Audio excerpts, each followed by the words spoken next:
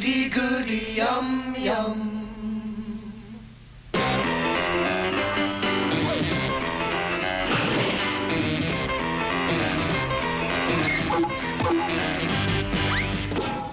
Before we start today's episode, we should really talk about the quite exciting recent announcement. Yes, it's probably the biggest announcement we've had as Goodies fans for, well, quite a few years, really. Yes, I'm actually quite happy we managed to get this in before we finished our run through the Goodies. So yes, even if we are dropping this in after we thought we'd finished recording. Yes, indeed. But of course, we are talking about the announcement of the network DVD box set. Yeah, so every BBC episode, Yes, that's right. all in one box. Yes. And it's also got all the little extras that we've covered, so it's got Christmas goodies. Basically all the specials. So the Montreux version of Kit and Kong, collection of goodies, the Travelling Instant 5-Minute Christmas, Yeah, that's the one. Superstar, Beanstalk, and Goodies Rule OK. And do we know, are they all unedited? That certainly would be my hope. I have actually got a couple of queries in with Network around some more specifics on the set, but unfortunately they haven't come back to me at the time we recorded this, so maybe we'll have a look on the Facebook page, because we'll post it there once I hear from them. Yeah, we'll keep all news up on the Facebook page. Yes, and of course for pre-orders, they're giving not only a signed certificate for the first 500, but there's also a couple of additional books. Yes, so tell us about those. I'm reading off their press release, so you may well have seen this yourselves. But first is the Goodies DVD file, which is listed here on the press release as an overview of Graham, Bill and Tim's careers, beginning at Cambridge and working through to the post-Goodies era, bringing the story right up to date. Written by archive television historian Andrew Pixley. Yes, somebody we've mentioned many times over this podcast, a huge admirer of his work. Yes, and I suspect that perhaps is maybe an updated version of the material in Super Chaps 3. Mm-hmm. The second one I'm guessing perhaps is also maybe some of his work for Super Chaps 3, which is the Goodies Book of Criminal Recordings, which is listed here as an episode-by-episode analysis of the entire Goodies output, including their ITV series and an index covering commercial recordings and other endeavours. So I'm guessing that might be the appendix at the back of Super Chaps 3 that goes through the episode details. Plus, and this is a really good one because I'm guessing very few people actually got to see this, because I think the theatre was only held about 400 or 500 people, is the stage show, or the stage appearance they did a couple of weeks ago, an audience with the Goodies. Yes, I'm looking forward to seeing that. Yes, at the Leicester Square Theatre, and that's the whole show. So I'm actually really looking forward to that one. Sounds like a really, really nice package. Oh, I think so. I think this will be a really good set. Network are still taking pre-orders on their site. They did say this was a limited run of 1,000 units, but I notice it is still up on their site. So get in and grab it quickly. For Australians, it'll cost you about $120 with postage. Yes, mine came to 121 on the credit card. Yes, that's right. It's released in September, so look, we will probably do another special just looking at the box set when it comes out, I think. Yeah, absolutely. And then we can all take our brand new pristine copies of the Goodies and start all over again. Work your way through the podcast. But that's probably enough waffle from us. Now on with today's actual episode, which is our look at the Goodies in Australia. For the sound of sensation across the nation, listen to Radio Goodies! Boom.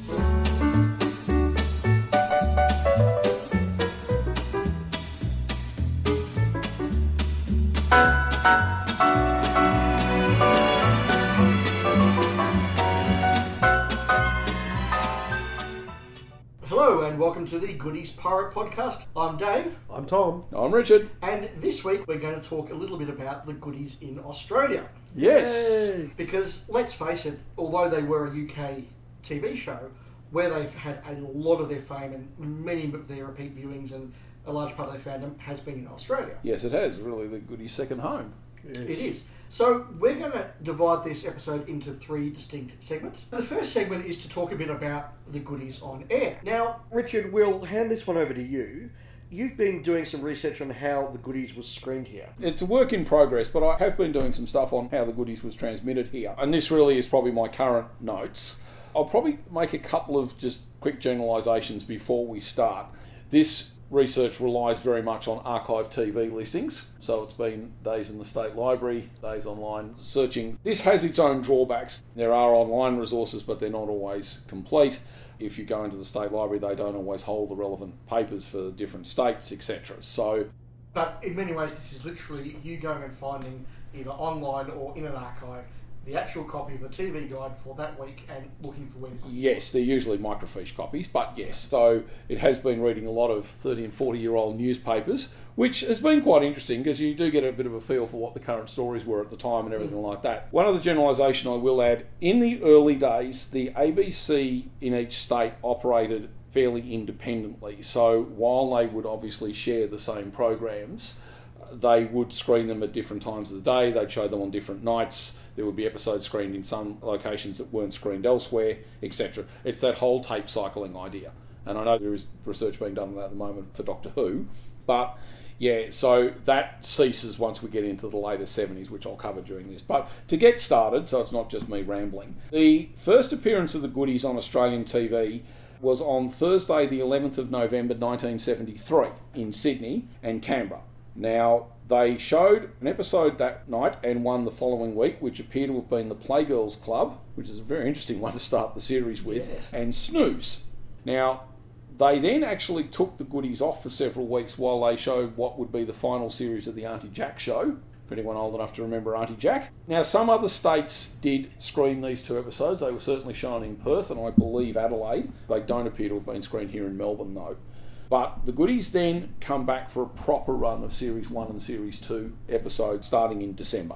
And they run basically across the summer period. They were shown in different states on different nights and at different times. Here in Melbourne, they were shown on Wednesdays and Saturdays. In Sydney, they were shown on Fridays and Saturdays. They don't screen all of Season 1 and Series 2.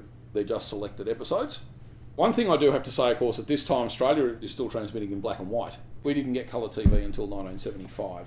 We then jump forward a little bit. Series 3 then debuts either late 1974 or early 1975, depending on where you are.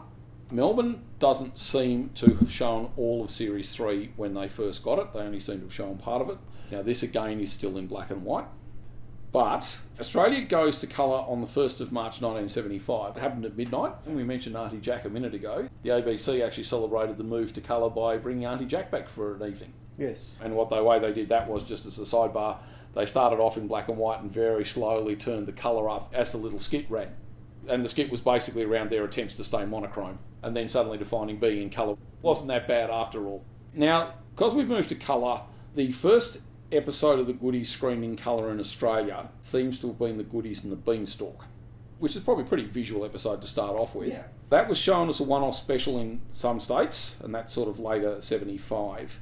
Now, one thing, of course, this means the ABC clearly at some point then went and repurchased Series 1 to 3 and purchased them in colour, which also probably means they would have had to have gone back through the Australian censors. So we are potentially left with the thing where what was cut out of the episode when they were shown in black and white may not have been what was cut out of them when they were then shown in colour. I don't really know there's much way to prove that, but now there are some that drop out of the running at this point. Playgirls Club is one. Yes. And I think you could probably, if you were to go through, because the BBC didn't hold a complete set of the Goodies in colour for quite some time, and still don't, obviously, in a couple of instances.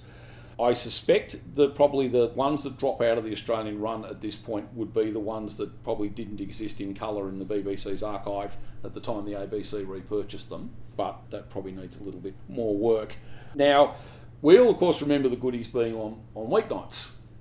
In their early incarnations, they were actually shown in a post-watershed time slot. They were shown around 8:30, 9 o'clock at night in most locations. The big move to weeknights happens in 1976. They were shown at 5:30, and that's when Series 5 debuts here. Series 4 screened here in late 1975, and this is really when they start becoming popular here. I think that's probably when I picked it up. And that's when I remember seeing them at that point. Yeah, so they moved to weeknights. Now, they then do another couple of sets of repeats, but we won't go through all those, but the big one everyone remembers is when they were paired with Doctor Who. Now, that doesn't actually happen until 1979.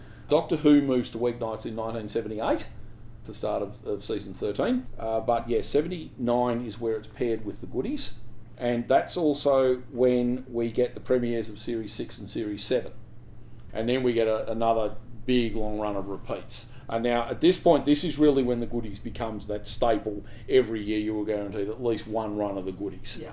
By this stage, the runs are very much concurrent across the country. There are some regional variations, obviously, as things get preempted for events or they drop out of sequence or something, but at this point the screenings are largely concurrent. We then get, obviously, more repeats. As we said, it becomes a staple. Season 8 debuts here in 1981, March 1981. It's not with Doctor Who, these are just brand new ones. More repeats, and look, the repeats really continue until well into the late 1980s. Oh, yes. They're not always with Doctor Who, but the very last ABC run through here was in 1993, where they basically went right back to the start and showed pretty much everything, with a few exceptions. That's the last time they were ever screened on the ABC. There are a few episodes that drop in and out of the run at different times on the ABC. For example, The Greenies was screened here in the very early days. It wasn't screened again until that last run through in 93. All those runs across the late 70s and 80s that we never saw The Greenies. The two black and white episodes, Come Dancing and Commonwealth Games, I have notes that they were screened here in black and white in the late 70s. And I'd confirm that because I recall seeing that and The Greenies around that 76 run, which is when I really started picking it up and watching it all the time. And then they disappeared. Yes, from and that they rotation. obviously got them out, well, probably because they were in black and white TV would have been passé by then. So, but you notice something like the Playgirls Club was screened here in the very early days and then was never seen again until we get to pay TV. So that's those. The other one is, of course, what happens with the LWT episodes. They screened here on Channel 7. Yep. Now, they debut here in September 1983. And as we've mentioned, they opened with their first episode was Bigfoot. They, of course, then in 1986, Channel 7 purchased the BBC episodes as well, repeated the LWT ones, and then did a repeat run of most of the BBC episodes. In the early 90s, Channel 10 here buy them. They only buy the BBC episodes, they don't show the LWT ones. And they showed Double Trouble or The Baddies for the first time in probably about 15 years. So when these went on a commercial station, Yes. did they have to be cut to fit into the half-hour Yes. with ads? Yes. Yeah, they were quite heavily edited. And some of the copies, if you're into episode trading, some of the episodes that were circulating, there were dual versions circulating. There was sort of the commercial TV version, which were quite, if you look at something like Romantics, which is cut down to about 20 minutes, basically to fit the ads, as opposed to the full-length one on the ABC, which is nearly 30 minutes, and then you have the edited one from the ABC, which they screened earlier because some of the sexual stuff in it was cut out, which was about 24. So there were at times 3 versions of that floating around. And I think that's where both my memory and the fan legend of the South Africa episode being massively butchered here probably comes from. I don't know whether it was coincidence that all the apartheid stuff was cut out of the commercial releases, but certainly that's what was. And that led to the legend that it had been massively cut here because it was political and all that sort of thing. Probably one or two final notes. The two 45-minute specials, the Goodies Were All OK and Goodies in the Beanstalk, they were shown on the ABC occasionally, but they were very often, it was just at the end of the run because they didn't fit the ABC's half-hour format, half an hour of the Goodies and then half an hour of Doctor Who. So you tended to get them right at the end occasionally. I think the last time they were shown here, I think was early 80s. Both of them early to mid 80s, and they were never shown on the commercial ones, neither was Superstar. So there you go, and probably the last point is High Pressure is the only episode, other than the original Kit and Kong, that was never screened here on free-to-air TV, which we talked about during High Pressure, and the Kit and Kong would have been, I think, replaced by the Montreux version by the time the ABC were looking at buying them. So there you go. Richard, thank you for that summary of the broadcasting here in Australia. I hope that was at least vaguely entertaining. That was certainly thorough, and it's interesting to hear about all this stuff. And I could go much more detailed than that. So if I could just ask the final question, we know the Goodies has a reputation for being repeated here a lot. An episode like Tower of London, how many times would that have gone out in Australia between 73 and 93? I think we would be talking probably somewhere around 15 times, probably even more if you factor in the commercial screenings. Wow. Oh, well, yeah. I mean, as we've mentioned a few times in the podcast, you did sort of have that thing where every year you were guaranteed at least one run of the Goodies there for probably best part of 15 years. Yeah, well, that does make sense. Yeah. After all that discussion around the screening history, I did actually just want to spend a sec on what I thought was quite an interesting little side note. While I was doing all this research, I came across some details of a private TV network that was set up for the mining communities right out in remote northwest Western Australia. Yeah, that is very remote. Yes, it is. It was called the Mining Television Network. You're right. The area there is really isolated. And in the 1970s, when the mining communities and that really sort of started growing, that was literally these little towns just springing up in the middle of absolutely nowhere. Yeah, like multiple hours flight from the nearest city. Yeah, well, we're talking, they sort of set up, there was a port city at a place called Dampier, which is something like 1,200 kilometres, and that's in a straight line from Perth. So, and then obviously further inland, and again, we're talking, 300 kilometres or more inland are the actual mining communities where the mining sites are. So the point of which, I guess, is that these are outside the major network televisions. Oh, there's nothing there. At the time some of these communities went up, they weren't even connected to the rest of Australia by phone. Right. They are literally in the middle of absolutely nowhere. And and you sort of have these communities, and obviously they would work in the mines for whatever their shift was, 2 or 3 weeks, and then they would come back into Dampier or wherever to have their week off. Yeah. With quite often they had their families living up there and all this sort of thing. And it's quite interesting, actually, because the area opens up in the 1960s when they start building the mines and that sort of stuff. And if you read through the records and the histories, you watch these towns sort of start to grow and develop as they start to form communities. People bring their families up to live there because they're going to be there long term. Someone opens a general store. Yeah, and you do get stuff like that. You go from the general store to the first supermarket, and then you go from the supermarket sort of the first sort of small shopping centre. You got the first baby born in the town, and then where you got the 100th one born in the town, and then you got the first kids finishing school there and going on to uni. Social clubs and the sporting clubs and that starting to form, and the town sort of grows. But I guess sort of bringing this back to the goodies. Yes. Yes. It is also quite interesting from a sort of TV history perspective, because as we said, there was no communication links initially to the rest of the country. So what they used to do to provide entertainment was they set up a small TV service in the early 1970s, and they would actually fly or road transport tapes up from Perth, and they would play them. They'd get up there about a week after they'd been screened, and then they'd be screened in the port town, and then they would be shipped again 300 miles inland to be played at the mining communities. Wow. So you have stuff like sporting matches that go out live in Perth. The people in Dampier up on the coast get to see them about a week later, and then the people down at Tom Price, which is where the mine is, see them about a week after that. And this goes on for a while. Because the ABC is a national broadcaster, they initially took their content from the ABC, and the ABC eventually did build a transmitter on the coast which sort of covered Dampier, but they were actually still recording the footage there and sending it down into the mining communities until well into the 1980s. And this presumably included the goodies. Yes, it did. It's kind of sad because it also includes stuff that's now probably missing, like some of the early 70s repeats of Callan were shown, and they would include the black and white episodes, and even stuff like Broaden Your Mind, which I think now only survives as a couple of clips, and like a half episode. That was screened in these communities. Wow. Now, I suspect before everybody descends on Dampier looking for videotapes, this was 45 years ago, so I suspect they are long gone. But it is quite an interesting sort of little slice of history. I am sort of slowly compiling more information about the network as we go. I mean, one day I will write all this up and actually release it as a blog or an essay or something.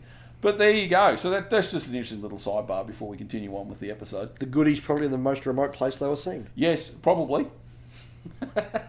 So there you go.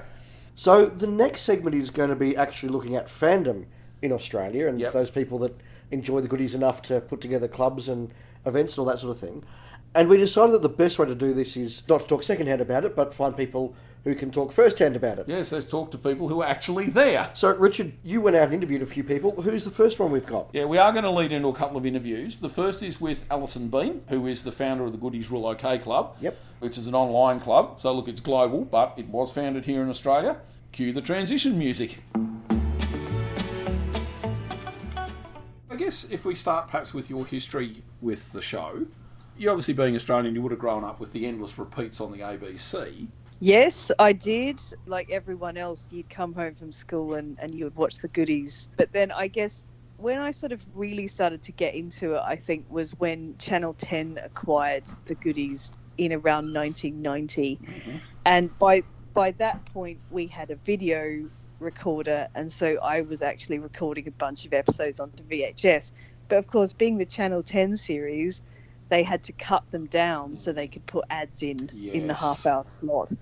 So I've got all these recordings. I don't know if the tapes still play, but they are off-air recordings of the Channel 10 screenings, complete with ads for Let's Make a Deal with Vince Sorrenti, and various kind of Demtel products in the ad breaks.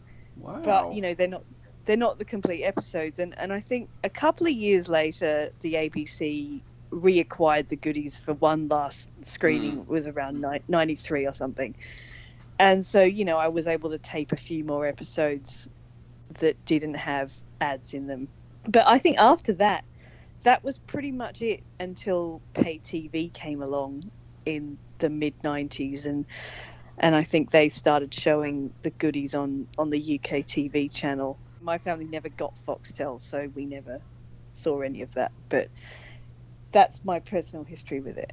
What about now? I know you're no longer active in fandom, obviously, but... Yeah, look, I bought all the DVDs that were released by Network, and, you know, I've watched all of those. And, you know, occasionally I'll pull out one of the DVDs and watch an episode. But I think the thing is, like, I've watched them, you know, in my youth so many times that I kind of deliberately don't watch them because I don't want to spoil it. It's been quite interesting. I mean, we've obviously just watched the whole series for the podcast in fairly rapid succession. It is interesting how you change. There are quite a lot I remembered. Probably more I didn't get, I think, more when I was a kid that I hadn't seen for probably 20, 25 years and watched for the podcast and suddenly got a whole new appreciation for. But yes, there were a few that sort of I don't think have aged that well. Yeah, I think remembering how I watched it as a kid and appreciate it and how I appreciate it now as an adult, certainly when I was a kid, it was the visual stuff that I really liked. And then as I got older, I preferred the kind of in-studio dialogue heavy scenes. And I still feel that. And I think, you know, for me personally, having lived in the UK for more than 15 years now, understanding the culture and the politics just makes those dialogue scenes even funnier because I get more and more of the references now. So yeah, that is something we consistently came across. I think when we were watching them, you know, there's a whole generation of Australians who really only know people like Nicholas Parsons because he was someone the Goodies made fun of. Yeah, still alive, Nicholas Parsons. Yes, I see. No, it has given me a whole new appreciation, I must admit, for the show. And yes, it was the dialogue ones. I found the end and stuff like Earth and Asia a lot funnier now than I did probably when I was young. Yeah, for me, they're two of the strongest episodes in the whole series, those two. And also, I sort of increasingly am fond of the LWT episodes. Now, the LWT episodes, the first time I ever saw them was on VHS, and they were at my local Blockbuster Video. You're about the fourth person who's told me that now. Well, this is the thing. I think the LWT episodes were probably only screened once or twice. I think by Channel 7 possibly. Yep. And then never seen again. And so, you know, there was this video cassette which had 3 episodes, I think, or maybe 4 episodes actually, and it was available in a lot of Blockbuster video shops, and I rented that many, many times. But that series is interesting because suddenly you've got this really nice looking set and higher production values in one sense. They've obviously got a lot more money thrown at it, and it looks very glamorous, but at the same time they really do start to look middle-aged, and you realise that, you know, these guys are properly middle-aged now. And the Change of Life episode really reflects that that's what they were feeling in themselves as well. So this idea that they're able to run around, you know, and do all this visual comedy and get involved in capers, they kind of realise it in themselves. And there's a sort of inevitability when the show gets axed. Yeah. Now, you were involved with the earlier club, weren't you? Melinda Huber, is that right? Yeah. Yes. Like, basically, so I first got on the internet in 95, and back then it was a very new thing, and I initially started accessing it at university on the computers there. And so I started looking around, as you do, for things that I'm interested in, and I found, like, initially I found a kind of Blackadder news group. Remember news groups? Yes. Yeah. And then I started looking around on the web, and I found this Goodies page, and it really interested me that it was created by an American, because I never knew that it had gone out in America. And I got in touch with her, and she explained that she'd seen it on PBS, and she'd started this website. And she was one of those people who, I think she was a computer scientist or a computer engineer or something. And so she was just starting websites on various topics that she was interested in just as a hobby. And she actually, I think around 96 or something, she decided she was going to stop creating all these websites. And because, you know, I think she created a few and they built a community, and so suddenly she's got a whole bunch of communities to look after. I think that was the story. Anyway, I basically said to her, look, can I take over your goodies page? And she said, sure, like I'll hand over the contacts to you, you know, all the people who are interested, but, you know, create your own page. So I had to learn how to build a website. And, you know, back then it's hard coding, isn't it? And so, you know, I did very basic kind of hard-coded HTML web page, and I worked out how to make it yellow and purple, which seemed appropriate. And, yeah, there it was. It was on GeoCities at first. Yeah, okay, that's going way back. Yeah, this is the really early days of the internet breaking out and becoming something that the public could be involved with. So, yeah, it was on GeoCities, and then eventually Tim Aslett got involved, and he's a guy who knows an awful lot more about computers than I do. So he actually built a proper website, not on GeoCities, and, you know, eventually the whole thing kind of became more like what it is now. It was a time when basically you would collect people's email addresses. You know, it would manually come into your inbox and you would paste them into a spreadsheet or something, and then you would send them this email every month that was just text. You know, there was no imagery, no links to click on, or there were occasionally, but it was really just a kind of copy and paste transfer of what people used to get in sort of analog fan clubs, if you like, the kind of printed newsletter. And, you know, it's been great to see how it's evolved in the years after I've left, much more professional looking and engaging kind of publications, and then social media as well. The Goodies page on social media, which has been run by the people who've succeeded me in a role of club president, is so engaging and has so many people liking it, which is really great. So it's been nice to see how it's evolved with the technology. There was also a club run here in Victoria out of Geelong. Were you part of that? No, I only found out about that after I set it up.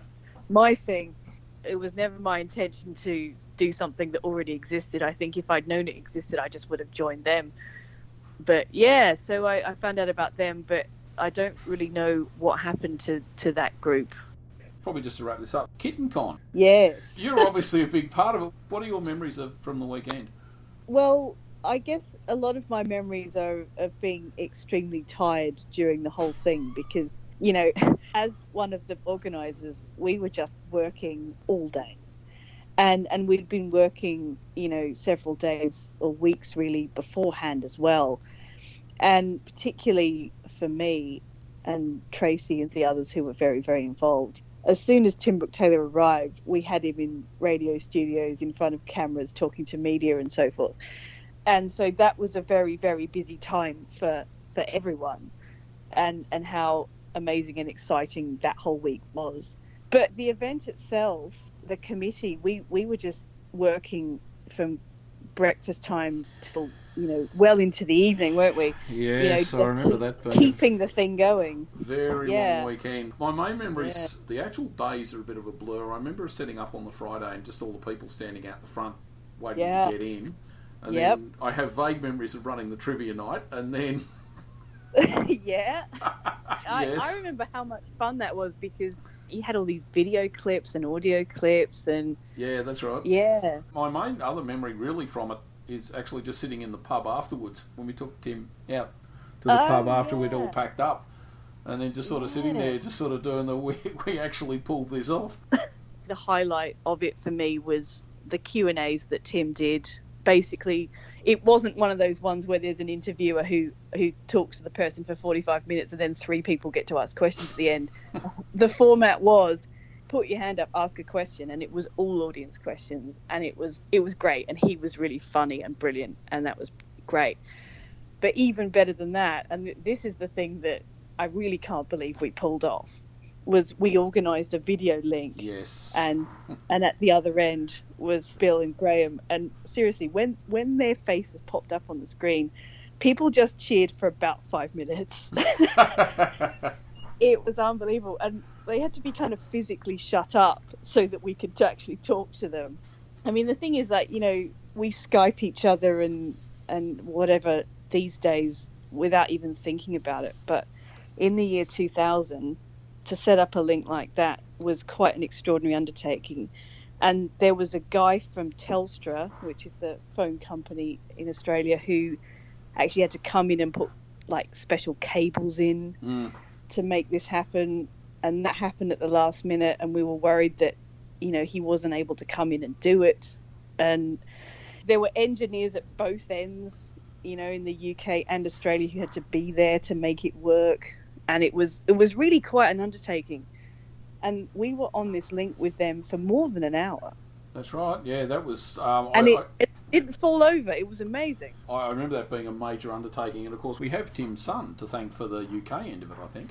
We do. I don't know whether he's still in the industry, but he, at the time, worked for this company that set up these video links. And he had contacts in Australia who he convinced to come and do this.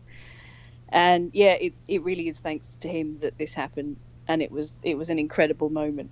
Excellent. It's been great having you on, Alison, and thank you very much for your time. No problem. It's really interesting to see that there is still such an active and interested community out there, and long may it continue.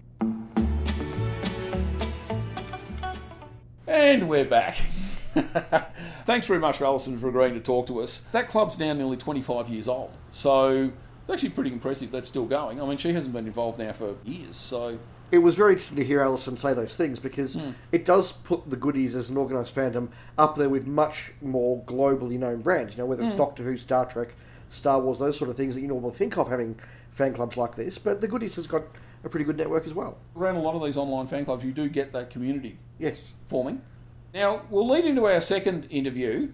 That's with someone else who was heavily involved with the Goodies Rule OK Club, and that's Brett Allender, who compiled and edited over 100 issues of the club's newsletter. Yes, a thankless task in any club. Yes, that's exactly right. Newsletter production is probably, the most difficult task fan clubs do. Yes. And he's also responsible for the Excellent Goodies episode summaries. That's right, which we discussed in our books episode. We did. Yeah, now I'll make one note. This interview was recorded in a pub, so look, there is a bit of background noise. Hopefully that won't detract from your enjoyment, but fade in again. Let's start with your history with the Goodies. Yeah, well, I grew up in country Victoria with only 2 TV channels, and of course one of those 2 was the ABC, and so we got the good old Goodies Doctor Who double of an afternoon when they were screening. So that was my introduction to the Goodies when I was probably about 11 or 12 or so, and there was many repeats of the series over the next 10 years or so. And that would have been those halcyon days in the late 70s? Yeah, late 70s, early 80s, and I think ABC repeated it right through until about 1993 or so. So yeah, there's plenty of repeats in that time, and I used to love watching that. Dad was very gracious. He let us watch the Goodies, and then you'd usually turn over to the news on the other channel. We didn't get to see Doctor Who very often, but we at least got to see the Goodies. That would have been, that would have been the TV station out of Ballarat. Yeah, old BTV6 with its homemade ads and everything. No, a Channel 9 affiliate, I think, because I spent a bit of time up in Euroa, up in the northeast, and they again only had the 2 stations. One run out of Shepparton, which was GMV6, which again was a 9 affiliate. So yeah, most of the programming came through 9. Lived in Stawell, so now that of course meant you wouldn't have seen the ITV series when it was on, no?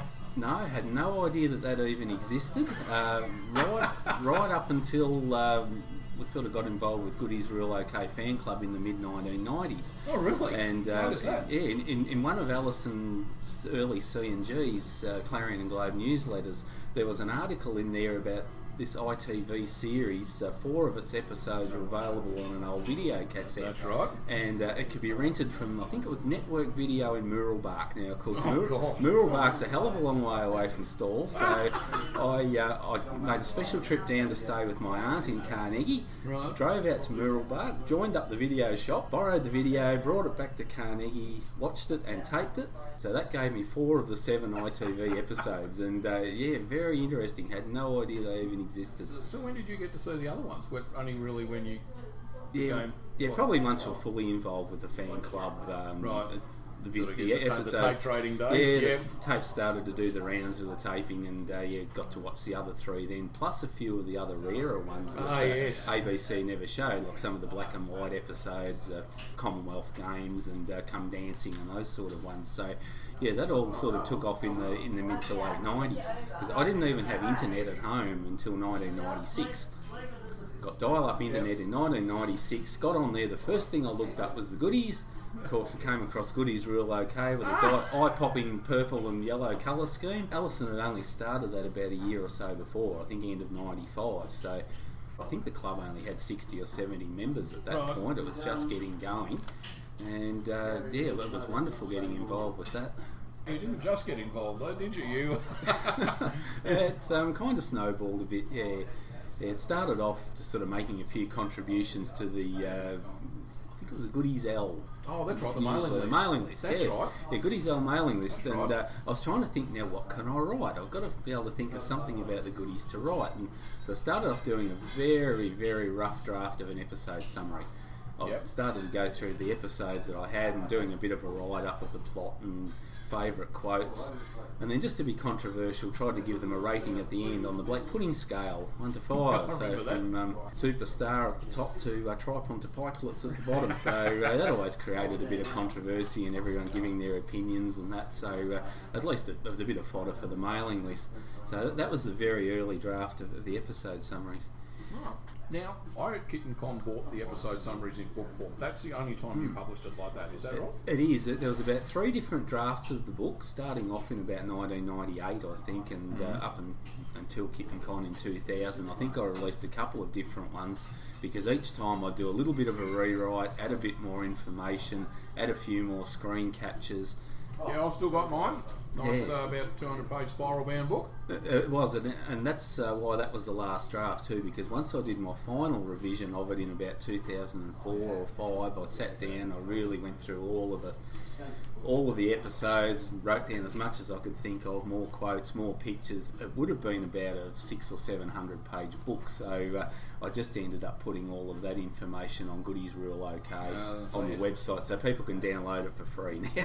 But that's sort of been the final draft. I haven't really touched the episode summary since about 2005, and then after that point, that was when I started to develop the crosswords and the word puzzles and quiz questions, and all of that's still going to some extent. I'm still doing the occasional puzzle to put on Goodies Real OK, and also for the Clarion and Globe newsletter, which is having a rebirth. Yes, well, I was going to mention the Clarion and Globe, because you edited well over 100 issues of that.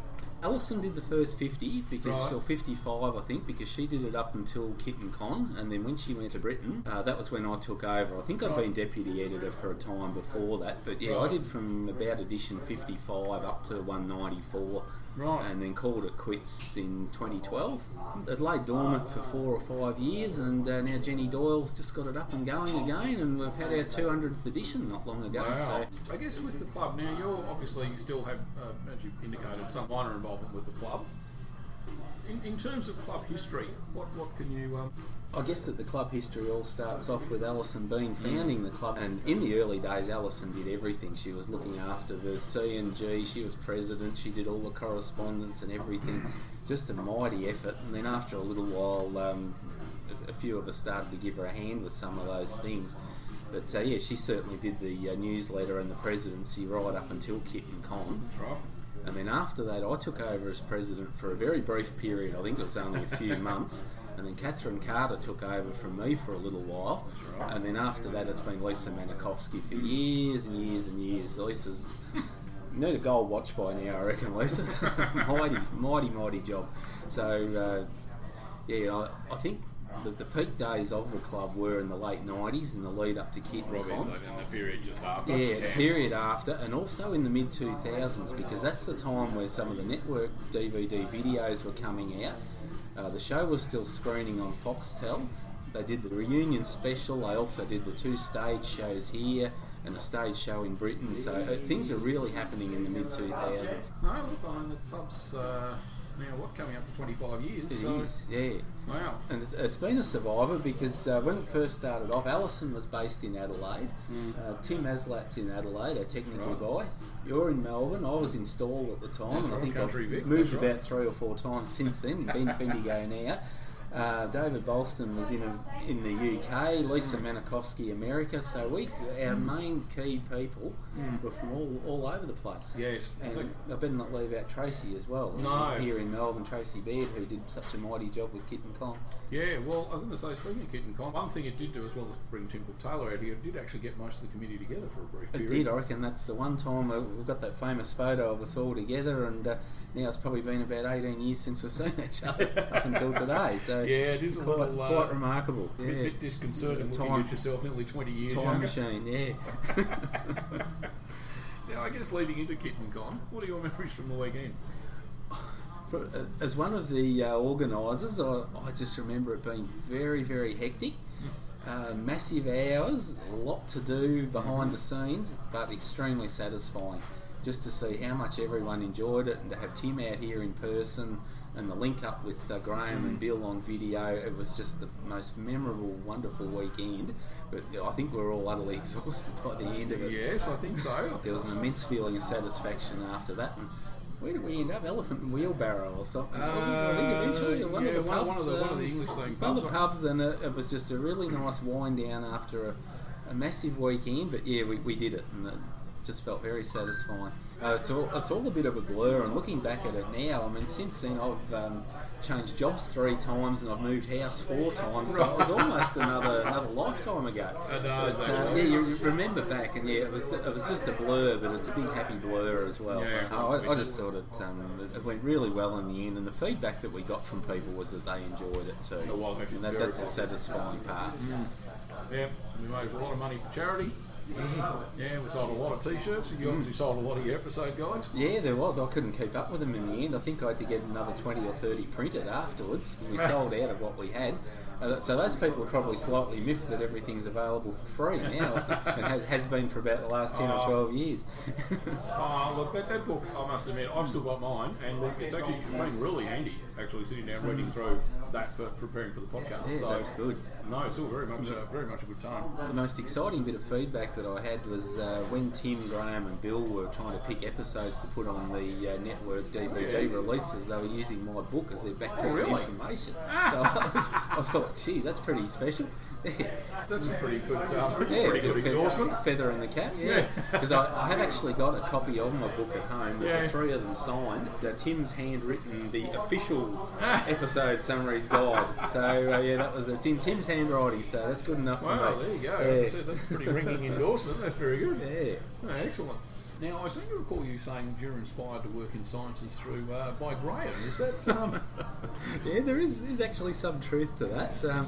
Everyone's got their childhood heroes, I suppose, and growing up as an 11 or 12-year-old kid and being a bit interested in science, why wouldn't you have a loony scientist as a hero? Especially when he makes giant kittens and monster cod and all these other things. Utterly brilliant. So no, Graham was certainly a childhood hero, and I guess he did inspire me to work in science a bit, because I got my science degree and I've spent the last 30 years working in various science labs now. Oh, there you go. I can't say that I'm building Frankenfido in one of the back labs or anything, but give me time. We're working on it.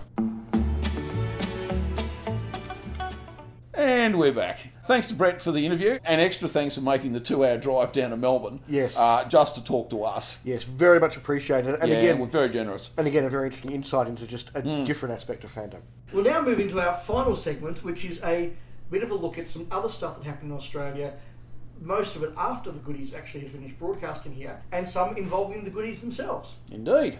We'll probably start off with this segment by saying, look, we talked in our Christmas special about Kitten Con. So look, we won't rehash that. I think if you're interested, you can go and download our Christmas episode. But one thing that did happen in the aftermath of Kitten Con was that the Goodies themselves were approached about coming out and doing a professional tour of stage shows in 2005. Yes. Yeah, so you say, Richard, that this was something that came out of Kid and Kong. What was the process that went from you guys holding a fan convention to suddenly people with money actually bringing the Goodies for real out to Australia? My understanding is that once we'd run Kit and Con, John Pinder in Sydney had seen the success. Yes, and and was a big Goodies fan himself. Exactly. And he was dealing with the comedy festival up there. And he thought, what a great idea. And it took 5 years for it to coalesce and actually happen. But he approached each of the Goodies and saying, look, there's a huge support groundswell in Australia of the Goodies. Would you be interested in coming out there and doing a series of shows around the country? Well, initially I think he was only going to get them for the comedy festival, wasn't he? I think it was, but then, everyone else sort of said... And then, well, no, hang on, we want them too. Yeah. And they did something, I think it was 13 or 14 shows, and they were all sold out very, very quickly, and they were packed houses. And I remember when they came, because they only had a very short window when they were in Australia, they actually did 2 shows in Melbourne on the same night, the first time they were here. And I remember both those shows were packed. There were people out the front looking for tickets. What sort of venue size are we talking? It was at the Arts Centre. Hamer Hall. Yeah, it was at Hamer Hall at the Arts Centre. So that's about 1,000 seats. Yeah, and it was absolutely packed. And it was a great show. They obviously, I think, were quite excited by the level of enthusiasm and support they found when they got here. But it was very much a whistle-stop tour.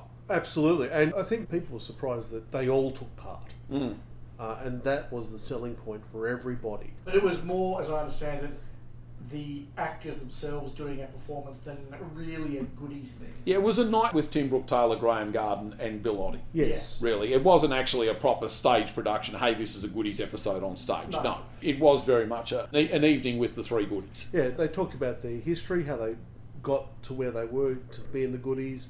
They discussed how they like performing, and I think they also they preferred the radio over anything else. It gave them an opportunity to do some of their popular set pieces. Graham got to do his Pet's Corner routine. They did the bleeping of the Julie Andrews song. They did their radio play. Yep. They answered a few pre-prepared questions from the audience, etc. Where Tim got to tell his favourite story in Kit and Kong being dragged. Well, they did. They had clips up there explaining it because they went through the movies gag. With the falling down side of the barn. All of that was all part and parcel of them talking about their favourite bits of the Goodies as well. So that tour was a lightning tour, but it was incredibly successful, sold out shows, and it was popular enough to spawn a sequel. Yes, well, I think they were obviously quite overwhelmed by the amount of support and amount of enthusiasm for the tour. So, of course, it was very much, well, how quickly can we get you back to do a proper tour down here?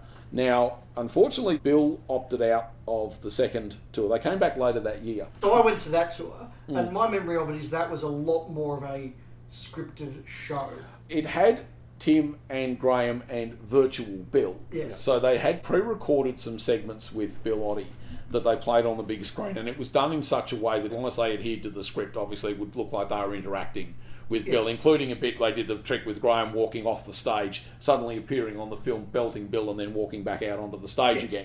And also the bit where Bill screws up the piece of paper and throws it at Graham, and a piece of paper comes from the side of the screen and hits Graham, so there was a lot of that sort of stuff to make it look like it was live. One comment we did have from this one was, I think about probably 3/4 of it was material from the first show. Okay. There was a fair bit of a reuse because I guess the intention was probably, look, they're back, this time we're going to do a proper tour. They did, a couple of nights in each centre. They actually went to some regional centres as well. So it was essentially the same tour, but bigger, and more people will get an opportunity to see them. And it was very well advertised as well. And it was incredibly well advertised. And I just remember the thing that really struck me about what a big deal this was walking past the Arts Centre at one point a few days beforehand, and they'll have all the big posters of the shows that are coming up. You know, these big plays, these big operas, big name. This is the heart of Melbourne's arts capital, doing big stuff. And there's a picture of the Goodies amongst all this. It was a big deal. Yeah, it was. And there was a bit of merchandise around at the time. You got the key rings, and you got there was. They had the oven gloves and the aprons. Yeah. So all of that was around. And again, look, it was a really good show. I have very fond memories of it, but it's hard to really capture just that feeling of 1,000 dedicated fans, like packed. There is not a spare seat, packed into this hall that would normally, as I say, have big opera or big showcase performances, and 2 of the Goodies roll out on stage on the Trandom and just it was like a rock concert. Yeah, it was. I do remember when we were sort of talking to them for a few minutes after the show, they did say that this tour was better because they had more time to actually enjoy it, see a bit more of the country, actually have a bit of downtime between some of the shows, etc. So I think this one probably was maybe a slightly more enjoyable tour for them, perhaps because they were able to take a bit more time here. But again, I thought it was really quite successful. Likewise. So that's those. Okay, so did they tour again after that? They did. They only went to Sydney the third time. It was part of the comedy festival up there, and it was done as the world's funniest island. So it was one of the islands in the harbour. And they had a stage and everything set up there, and they had, I don't think the Goodies were the only ones appearing there. No, there was a few, but once again, I think it was only Tim and Graham, wasn't it? It was only Tim and Graham. Again, Bill opted out of the tour, but it was hosted by one of the guys from The Chaser, Andrew Hansen, I think it was. And it was done as them talking about their reminiscences of the series. Probably the highlight from that was they showed, this was around the time that the Goodies censor clips turned up. Just very quickly, what they are is, when the Goodies were cut here, the Australian Censorship Board, or the Australian Archive, actually retained copies of the cuts, much as they had with, if anyone's a Doctor Who fan, the equivalent Doctor Who clips that turned up some years earlier. The Goodies clips had been retained, so it actually was quite a significant find, because the version of the Commonwealth Games, just quickly held by the BBC, had been returned from here and was obviously missing the material cut by the Australian censors, which we talked about when we covered the episode, which was the sex test scene. Yes, very brutal and unsubtle cuts. Yes, but those clips do still exist, and they were recovered from the archive, so they screened the entire sex test scene as part of that. That was probably quite significant there, and they haven't really turned up anywhere else. Hopefully when the box sets come out, look, hopefully those episodes will be restored to completeness. But yeah, so that was that. And then the last one, it was Bill. By himself. Yes, who came out here in 2013, I think it was. Yeah, and much did, later. And did his own, an oldie but a goodie tour. Now that was some stuff about the Goodies. It was also some stuff about some of the other work he's done and how he then moved into obviously producing bird watching and nature documentaries, etc. Unfortunately, I didn't see that when it was here. I didn't get a chance either. Now, I didn't either, but fortunately Brett Allender did. Yes. And he recorded a short discussion with Richard when they caught up. He did, which we'll cut to now. Unfortunately, again, the pub is a bit noisier when this bit was recorded, so, but look, again, hopefully that won't detract too much. Now, we've talked a few times, obviously, about the Goodies stage shows. Now, the first of those, you went to both tours when they were here in 2005? Yeah, I was lucky enough to get to both of them, Richard. I went to the March one at Hamer Hall with the 3 Goodies, and then also when Tim and Graham came back later on and had Bill up on screen. I think that was about October. Virtual Bill? Yeah, Virtual Bill, yeah. So I saw that one at Hamer Hall in Melbourne and also at Albury. Went to that yes, a bit that's later right. on. Yeah, well, because that's the thing we talked about. I remember the first time they were here, I mean, they were actually supposed to come out, I think it was from the Sydney Comedy Festival, and then there was such a big interest in getting them elsewhere. They then sort of did this really whistle-stop tour basically around a couple other capital cities. Yeah, they did. I think they only did 4 or 5 other shows. I remember the Melbourne one, I think they booked into 2 shows on the one night the first time. Yeah, and to get the crowd. I was lucky enough to see it twice that night, actually. Oh, you actually went to both, did you? Yeah. Was that the second time? Yeah, I think it probably was because they'd had the first one to rehearse and sort of work their way in and warm up, and the second one was probably even better. Yes, and then of course the second time they came, because it was a proper tour and a much more planned tour, of course they took them around some of the regional centres. They did. They went to about 24 different cities and towns around the place. I do remember that being quite good. It was a bit hard without Bill, and I think it's sort of missing something, but I still remember that being quite a good show. Yeah, because when I first saw it in Melbourne, I thought, gee, this is still really good, but it's just not the same without Bill there. But then getting to see it that second time in Albury, I got to appreciate it even more because they tightened the script up a lot. I think they had a lot of better jokes. Tim and Graham just worked together outstandingly, and also Bill's contributions were wonderful as well, and they could poke fun at him for not being there. So in many ways, this second show that they had later on was every bit as good a goodie experience as the first one. It's just that you didn't have Bill there in person.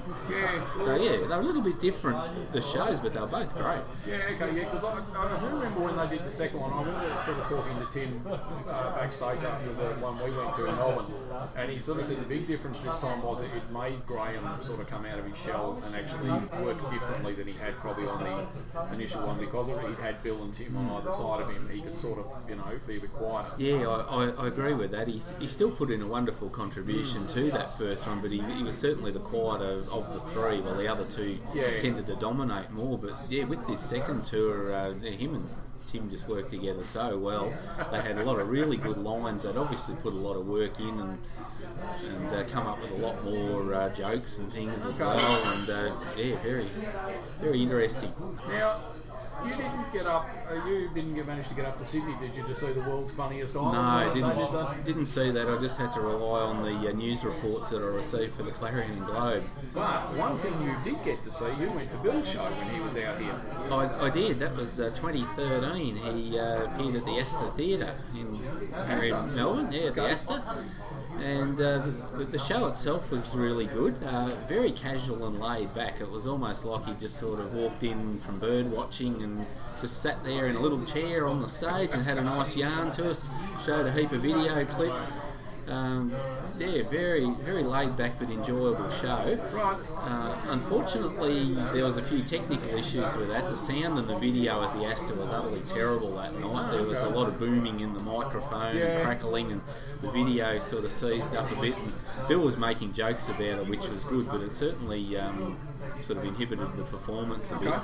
But yeah, his actual material was excellent, and he met all of us backstage and signed a heap of autographs, had photos taken.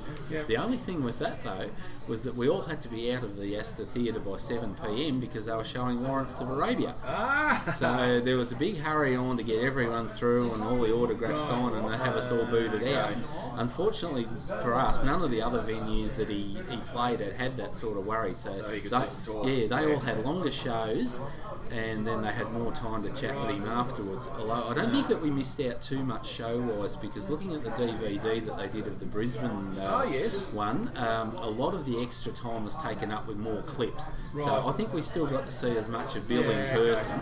It's just that there were more clips and sing-alongs and other things like that we probably missed out on. So what was the content like? Quite surprising, actually. There's a really nice mix. There was a bit about his life, there was a lot of goodies material, and a little bit of bird watching and nature as well. It was just a really nice summary of all of the things that he'd been working on.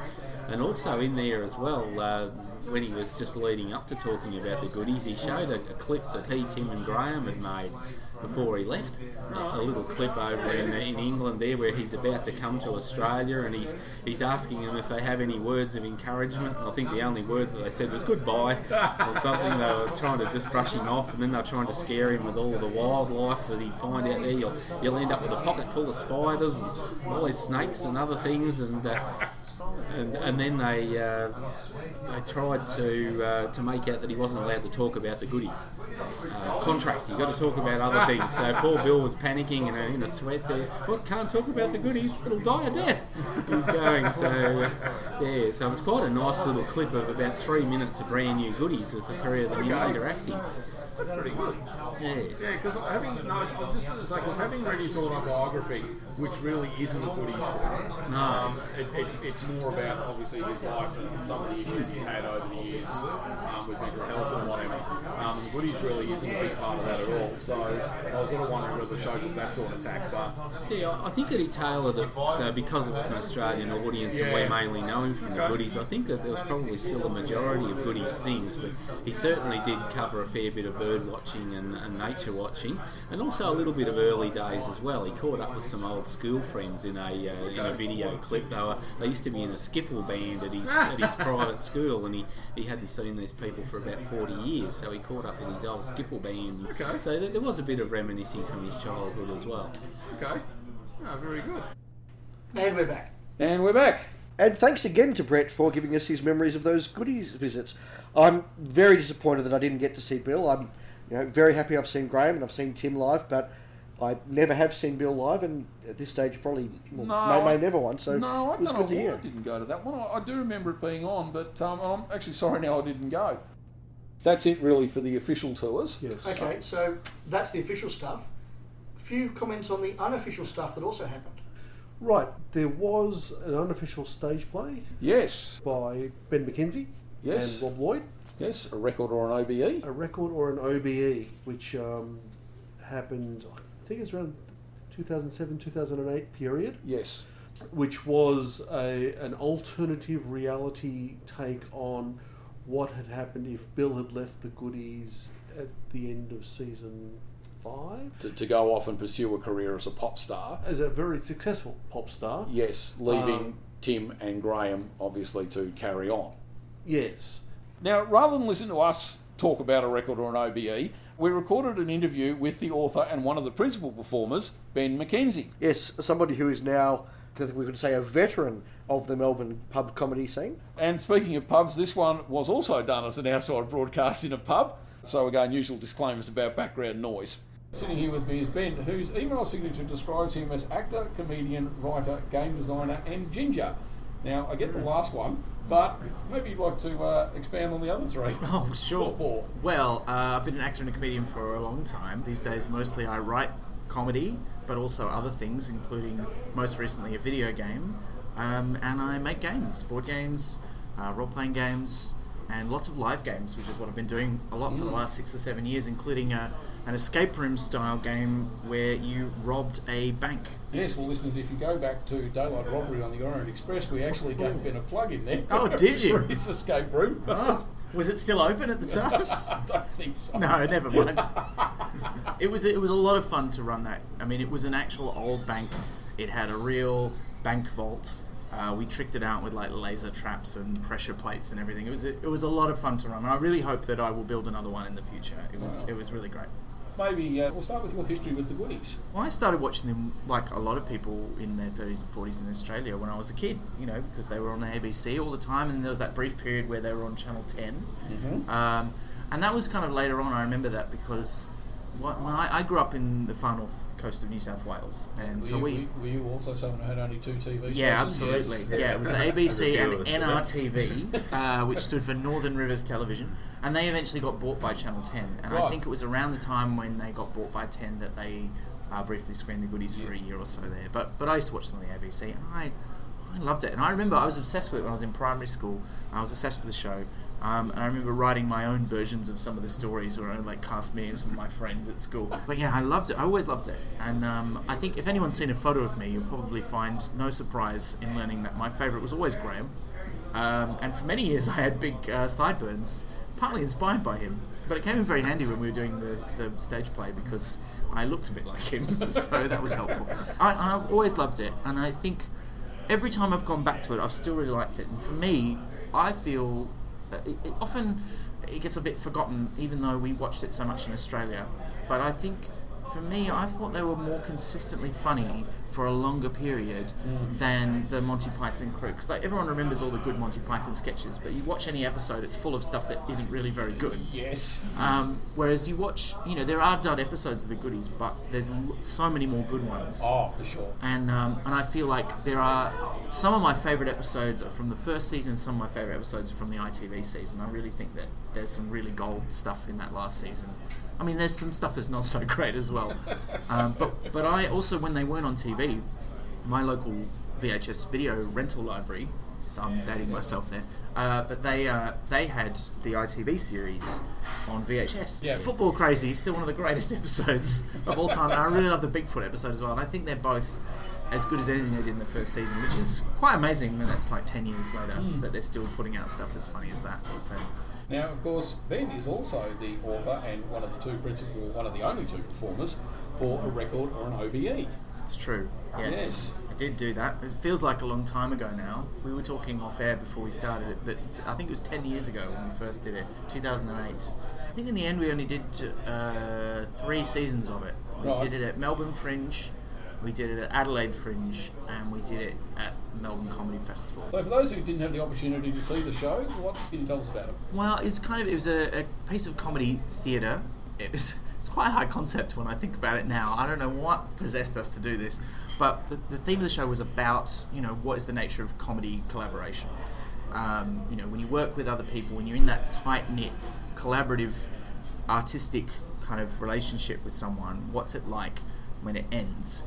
And so because myself and the other performer, Rob Lloyd, big Goodies fans, and our director Scott Gooding was as well, we decided that would be a great way to explore this. So we wrote a play which was like a theoretical what if kind of play, where what if at the height of the Goodies' popularity in 1975, Bill Oddie had said, "So this for a game of soldiers, I'm off to be a real pop star, suck it losers," and left. And so the play is about Tim and Graham, and it picks literally the first thing that happens is there's the sound of a door slamming after a little bit of a recorded intro, and it's Tim and Graham going, "Bill's just left, what the hell do we do now?" And we structured it, we wrote it as a play, but we also tried to make it feel a bit like an episode of the Goodies, in that we put lots of their style, we tried to put lots of their style of humour in it, even though it was about the real people, not about the characters.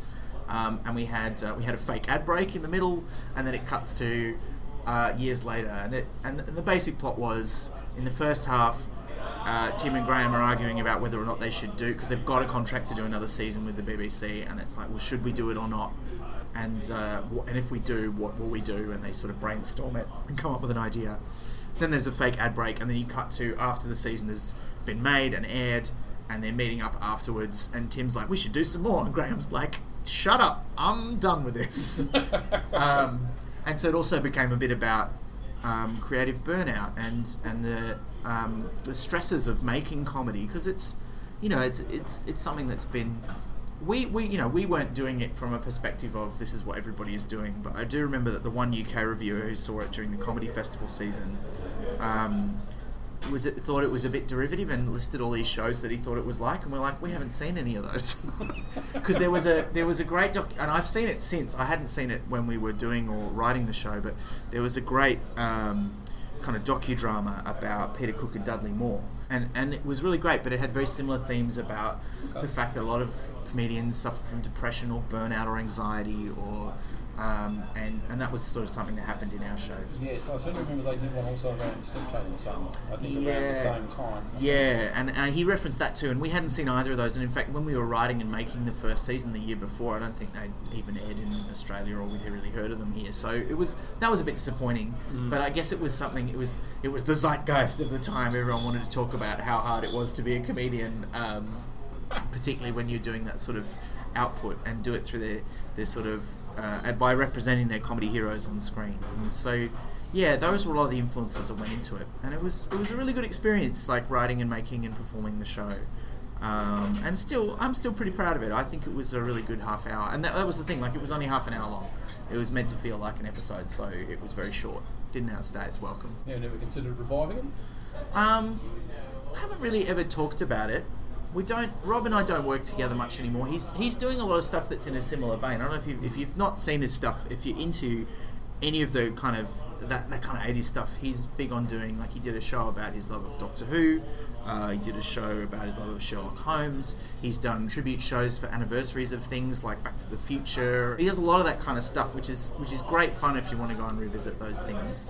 And I've kind of moved on to do, I've kind of gone to do other things, and I do still do commentary and stuff about those shows. I mean, I did a year-long podcast about Doctor Who, but so we're doing quite different stuff now, and I think that we probably wouldn't revive it, but I guess it's not 100% out of the question. One day we might, you never know. But look, it was good fun, and it was a fun process to make the show as well, because we're both, Rob and I, both improvisers, and our director Scott was very on board with that kind of process. I met him doing the comedy review at Melbourne University, right. And we used to generate ideas for sketches for that by doing improv games and coming up with funny scenarios and weird jokes, and then we'd sit down and turn them into a script, and that's essentially the process we followed for a record or an OBE, okay. Which is that we would do these sort of improv sessions where we'd sort of try out different ideas about what might happen, and we'd record them, and then when we had one that we were pretty happy with, we'd sort of take a few bits of this one and that one, and then I would sit down and turn it into a script and tighten it up a bit and make sure it made, had a good flow, and then we rehearsed it as a play, and it was good fun. It was. I have to say, I thought it was great, Joe. I actually found myself really wanting to join the conversation there a couple of times. So, because I remember when we saw it, it was quite a fairly intimate space. It was an intimate venue. We always did it in quite small venues, yeah. Yeah. Well, so we had to do it in small venues because you don't get a cost break on your venue hire when your show is half the length of the usual spot. Yeah. So doing a half-hour show, we were like, okay, well, that's what it is. We'll have to do it in a small one. We can't, and you can't charge. It's really hard to charge a full ticket price for a show that's only half an hour long. So it was quite difficult to make money on. I think we did at least broke even from memory on all of the seasons, except maybe Adelaide. Adelaide was tough, and it was a bit of a trial. It was a heat wave in Adelaide that year, and we were in one of the very last Fringe run venues. They don't really run their own venues now, the Fringe in Adelaide. And it was at the old Balfour's Pie Factory, and they called it the Fringe Factory, and we were in a room that was called the Fridge, but it was just a brick box basically. So we had this massive fan, and there was no air conditioning, so this massive fan up the back that was on, and the show was set in winter, so our normal costumes were like a jacket and a jumper. Because I looked up we did our research. Like I looked up photos of what they wore behind the scenes, like not on the show. And Graham was always wearing these like woolen jumpers, so I had a woolen jumper on, and Rob was wearing like a cardigan, and it was like 40 degrees in there. So we ended up just ditching those and forgetting about what time of year it was set at. And just doing it, and it was it was a crazy time at the Fringe Factory. That was it. It was a terrible Fringe festival for some of us, but we got some nice reviews there actually, even if we didn't get big audiences, and most people seem to really enjoy it. So and you can't ask for much more than that from a performer. You want an audience who comes along and has a good time. And one of the best shows we did was in Melbourne. Because we were on at a time that clashed with a lot of other comedians, we organised a special one-off late night performance that was mostly just so all our comedian mates could come, because they all wanted to see it, because a lot of them were Goodies fans, and it was about comedy. And so that show, we didn't make any money on it, because you let your comedy mates in for free, but it was such a good vibe in the room. Everybody was on board and really into it, and it was I think I'll remember that night like for the rest of my life. It was a good night. Yeah. Excellent. Yeah. Are you happy to divulge the plot of that? Yeah. Basically, as I said, it starts with Bill saying, that's it, I'm off, I'm not doing the show anymore, I'm going to be a real rock star, I've got a contract with a record company. And Bill and Tim argue about, are they going to do it? Sorry, not Bill and Tim. Graham and Tim argue, are they going to do it? Tim desperately wants to do another season because he thinks it's his main ticket to success. Graham is like, it's all very well for you. You haven't picked up a pen and written an episode in ages. Which is very cheeky. I don't know if I ever got a script to either of them, but I think Tim has seen the script at some point. So I don't know what he thought of it. I think they thought it was fine. I was going to say, they did have the jokes, of course, where they had a dangerous bit, or they wanted someone to drag up or be in freezing cold water. It's like, we'll give that to Tim. Yeah, because he's not writing the script. So, and it was all. I mean, look, I should say it was largely inspired by the liner notes to the Yum Yum Best of the Goodies album, yes. Because those are scathing from Bill, and it's clearly meant in jest, but as I think Tim said, irony doesn't really work in print. There's no facial expression, there's no intonation. Where he basically says, they stopped me from being a real pop star, like I could have been a contender kind of deal. Anyway, so they argue about it. Tim's like, I need this, and Graham's like, it's fine for you, like, you want me to write a whole series of the Goodies by myself, and it's like too hard. And he's like, no, come on, we'll do it, it'll be great. And then they do it. He kind of convinces him, maybe we can do it.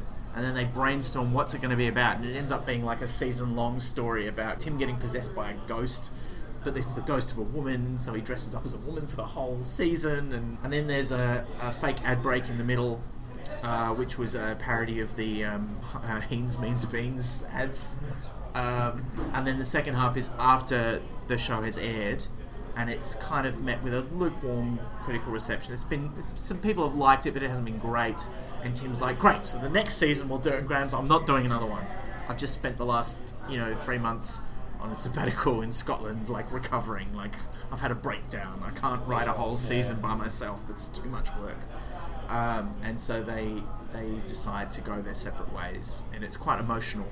And then you get the little bit at the end where it's like, what happened to them? And Graham goes on to do a bit more comedy writing and appear on panel shows, but doesn't really do a lot of comedy performance. And Tim goes on to do a sitcom about a spy whose cover story is that he's a bingo caller, and the show is called Legs 11. And I was like, what a great sitcom. I wish that had actually been real. And I should say we had a great... Mick Cahill did the voiceovers for us, and he's got this great bass, like English voice, and it was beautiful. It was really good. Yeah. That was basically what it was. Excellent. Now, do you want to plug your... Yeah, look, if you want to know more about what I get up to, you can hit my website at benmckenzie.com.au, but I do another podcast, which is called Pratt Chat. It's a monthly Terry Pratchett Book Club podcast. We're going to read and discuss every single Terry Pratchett book with a special guest, one a month. So we're going to be doing it for about 6 years. But we're committed and we're having a good time. By the time this comes out, I think we'll be up to about episode 8 or 9. So do join us. It's been fun so far. And we're back again. That was very, very interesting. It's fascinating to hear it from actually being on the stage and what it was like to actually put it all together. Yeah, thank you to Ben for coming on. That was a really interesting discussion about the play. And look, hopefully he'll man another season at some point. I think it's something fans would get a lot out of. Yes, and we'll link to Ben's Twitter profile on the Facebook page as well for anybody who wants to follow some of the other stuff he does. Yes. So look, hopefully that's been an entertaining wander through the Goodies history here in Australia. Yeah, which I think, they're popular enough to have spawned this podcast, so... They really didn't know how popular it was in Australia until Tim came down here for the convention, really. That's very true. That's actually something we did miss out on mentioning. Tim had been in Australia once before. Well, a couple of times, I think. A couple of times. Yes, he'd been here doing stage plays. Well, on top of the stage plays, but in the 70s he came out and he did a commercial and was on the Norman Gunston show. Oh, yes, he was. So he was slightly aware of it, and... Because when he came out for Norman Gunston, that was actually the point when the ABC had just moved them to the week, realised they were really popular and had just moved them to the weeknights. And he came out, he was the one who came out to do the promotion for it.